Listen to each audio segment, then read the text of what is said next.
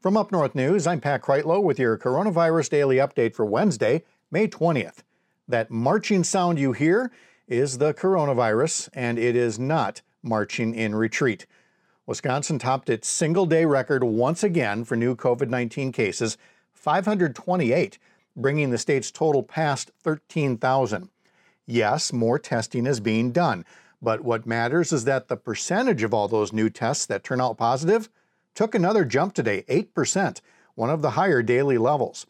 14 more people died from the outbreak since yesterday's report, 481 victims now. Another 51 people needed hospitalization, and in a bow to the inevitable, both Taylor County and Langlade County today reported their first confirmed cases of COVID-19, so there is no longer a need to color in the map on our dashboard. All 72 counties have now been touched by this pandemic. The U.S. death toll climbed past 93,000 on Wednesday, and the total number of people infected by the virus worldwide has reached 5 million. Joe Biden spent some time in Wisconsin today, kind of, virtually, which on the one hand sounds rather two-dimensional and lacking all the flags and the bunting and the crowds, but on the other hand, there was no waiting for an hour outside an arena hoping it doesn't rain while the Secret Service scans everything. Then you're crammed into a crowded rally, which really isn't an option in a pandemic anyway, just to hear a stump speech. So maybe these visits by Zoom are going to be around for a while. Anyway, the presumptive Democratic nominee talked primarily about rural issues this morning with Congressman Ron Kind and others, making the case to hold President Trump accountable for the agricultural crisis that was going south well before the pandemic and is only being made worse by Trump's handling of the outbreak. Biden later did an event geared toward a Milwaukee audience. Governor Evers has unveiled the next portion of how the state will manage the federal coronavirus aid package. On Tuesday, we told you how the lion's share of relief will go toward expanded testing, tracing, and hospital preparedness.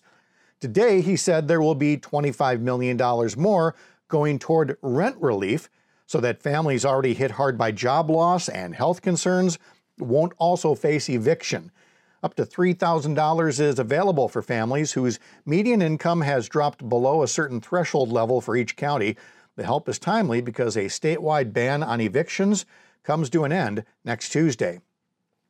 This Memorial Day weekend will see lots of folks eager to resume what we'd like to think are still normal activities, and in Lake Geneva, that will include the opening of a city beach, despite concerns it'll turn the area into a potential transit hub for the coronavirus.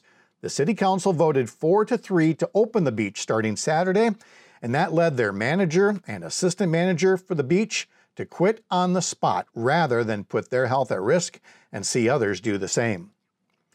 And President Trump has signed an executive order that says some 40,000 National Guard troops who've been helping with coronavirus testing across the country will have their deployment ended on June 24th. Now, to be clear, this does not include Wisconsin, where the deployment was made at the state level. But for those tens of thousands of men and women elsewhere in the country, that ending date of June 24th is significant and probably, pardon the language, frustrating as hell.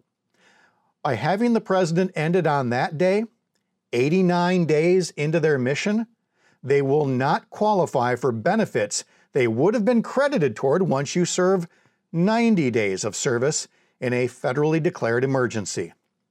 Thank you for your service, indeed. We have these stories and much more at upnorthnewswi.com online and our newsletters on demand. Thanks for listening. I'm Pat Kreitlow.